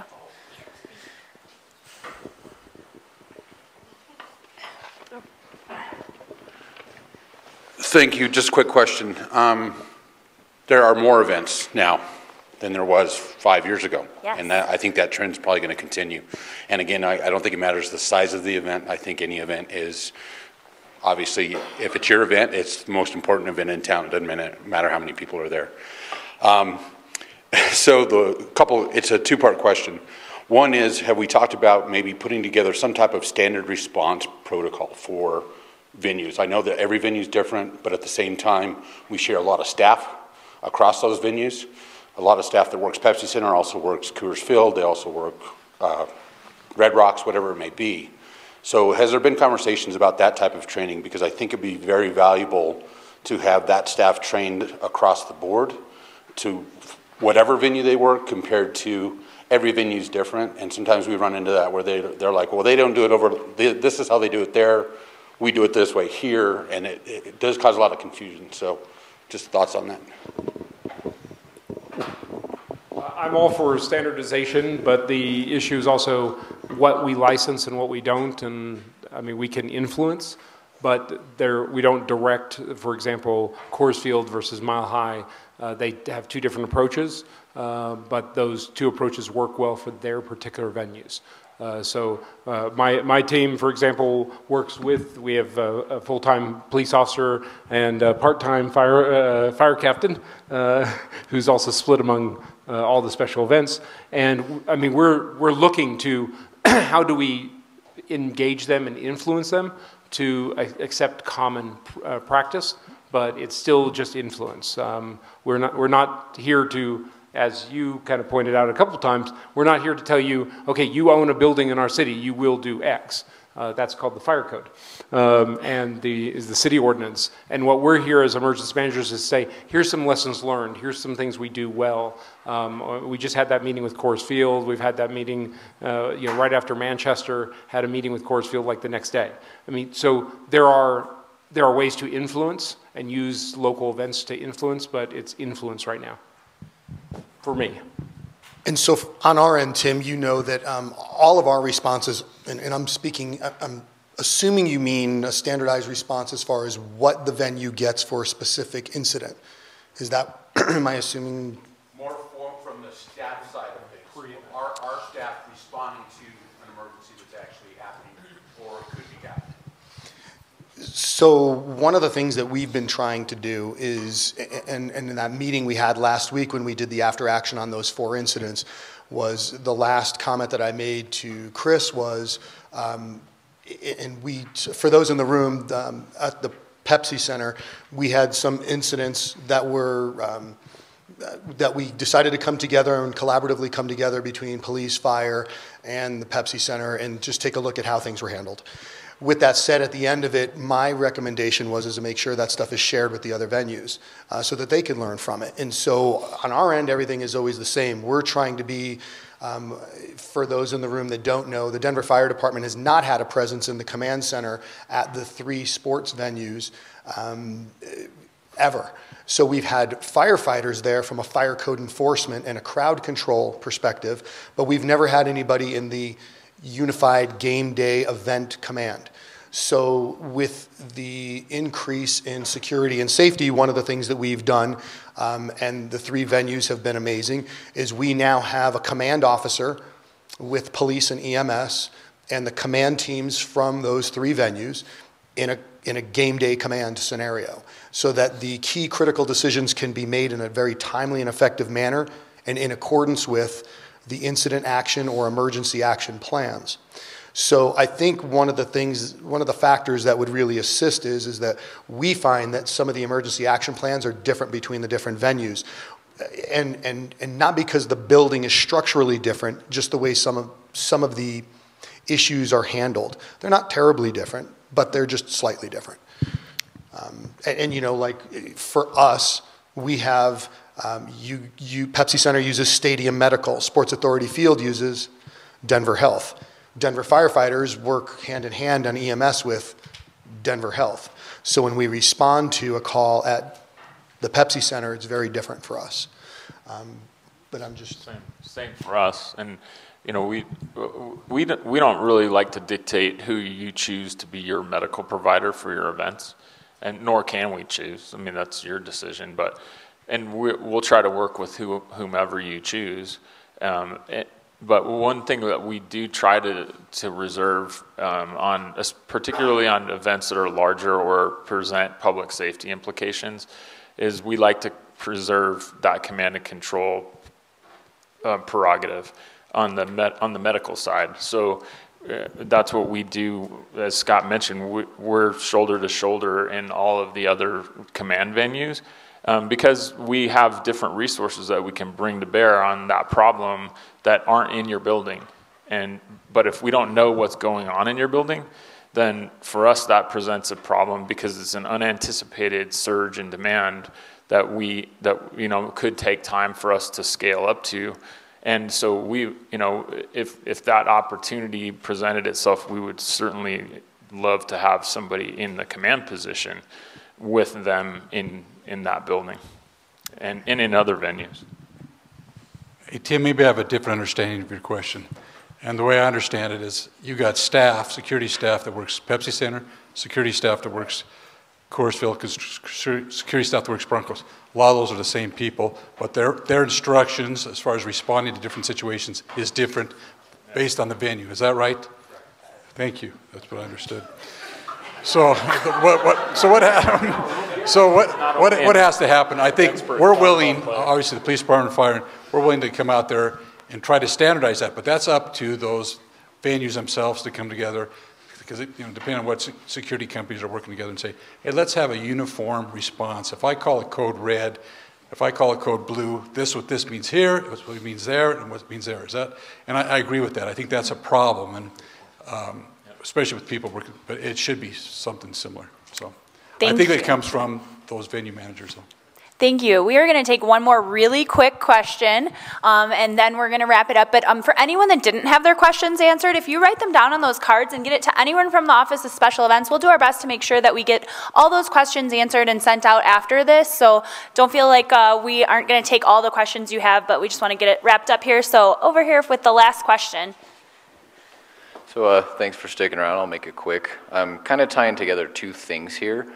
The gal over there a couple questions ago had mentioned how can we all come together, not necessarily on your guys' side. Clearly you have provided us the materials with the office and everything to come together.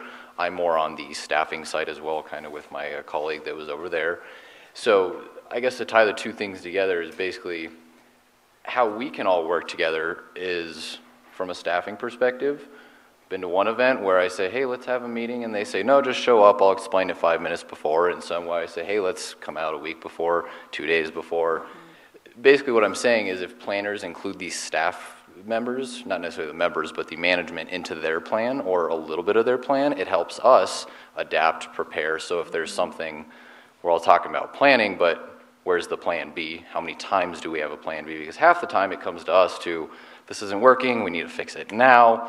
And we have to put our head, which is our job, of course, and we love coordinating and figuring that stuff, a plan B, out ahead of time.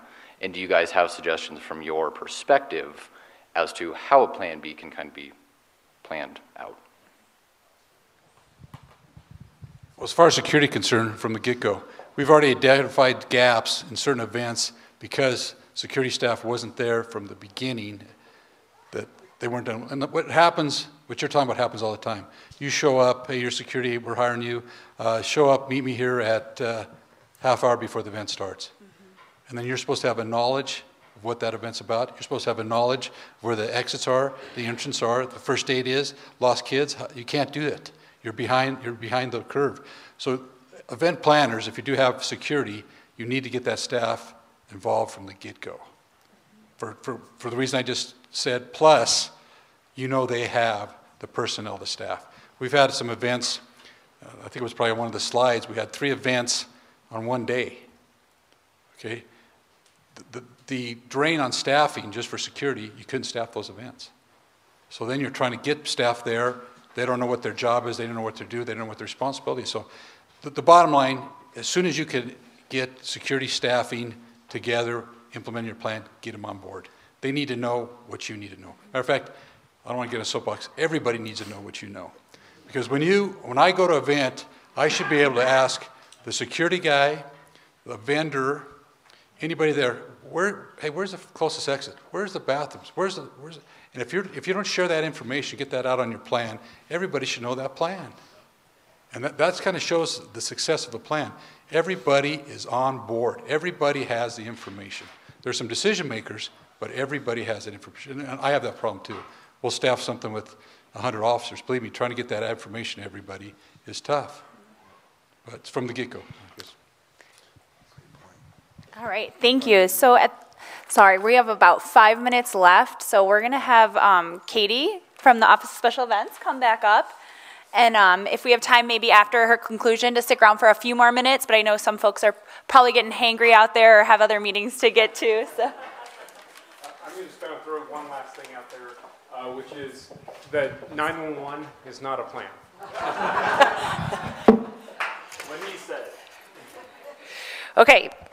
So thank you all. It looks like our crowd has thinned, but the majority of us is still here. I wanted to first, I can't say enough thanks for this group up here.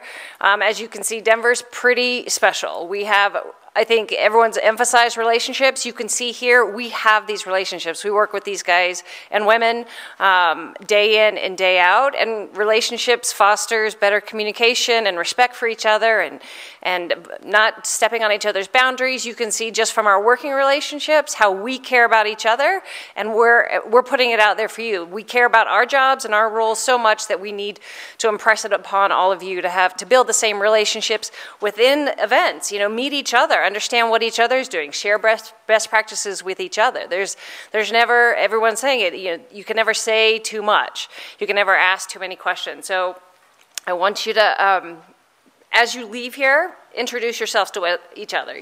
Learn who each other is, understand who your community is. I'm going to just say a few thanks.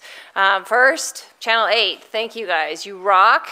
Thank you for filming this and then being able to extend this further beyond what just happened here today. I want to thank the people who helped plan this, OSC, or no, that's us. The other emergency management, our planning partners. Huge kudos for you guys, and thanks for getting on board with this and just parallel planning this. We think it was an invaluable process, just planning it, not just the presentation of it. David Powell right here, wave your hand. And Nate Hayden right there, wave your hand. These were the two big planners for this. So thanks to you guys, the rest of my office, Office of Special Events. If you don't know who we are, find out who we are. We are the central hub that can connect you to anyone, any agency in the city. And we're busy, but we love it that way. So come look us up, come find us. What we're going to do with this information is we're going to send it to you. If you registered, if we have your email address, we're going to send everything we got to you. When we'll get a list of questions that have not been answered. We'll show you the question, we'll show you the answers. We don't have an end in sight for this process. There just can't be an end in sight. We're looking at new policies. We're looking at new processes, new procedures. We don't know what the next policy is going to be, but we're looking at it. All these agencies are working together saying, what is that baseline requirement that we can put out there? There's no magic answer right now, but as you can see, we're talking about it, we're thinking about it, and we're trying to figure out how to provide you as much support as we possibly can so that you're as successful and as smart of a planner as you can possibly be. And you can learn from each event and from each incident. So the last thing I think what I would ask from you all is that you help us. This is our incident after action plan. We need to send you guys a survey. We want to send you a quick survey that says, how was this for you? What did you learn? What was the problem? Did you sit too long? Did you need a game or something like that, an icebreaker? Cornhole is next. But we want to improve this. This is going to be streaming on Channel 8. Watch it. I sat here and learned probably 20 things that I didn't remember that I knew before. So watch this over and over. Look at your notes over and over. Send this link to people you know. Send this link to the people you're planning the event for. Say, this is what we're dealing with, and we need you on board because these are the requirements and these are the things that we need to look at. The more that we can spread this information, the better for you as event planners and for the success of events. We want the best event planners, the smartest event planners in the country. I think we have them. Let's see how we can raise that bar. Let's how we can be a better city, a better event planners. safer, save lives. So we'll send that survey out. Be honest with us. If this was boring and you're sore from sitting, tell us that. We'll figure it out. But I appreciate everyone for coming, for your rapt attention. It's been pretty phenomenal. For this board, this panel up here, you guys have been amazing. You guys are amazing to work with. Yes.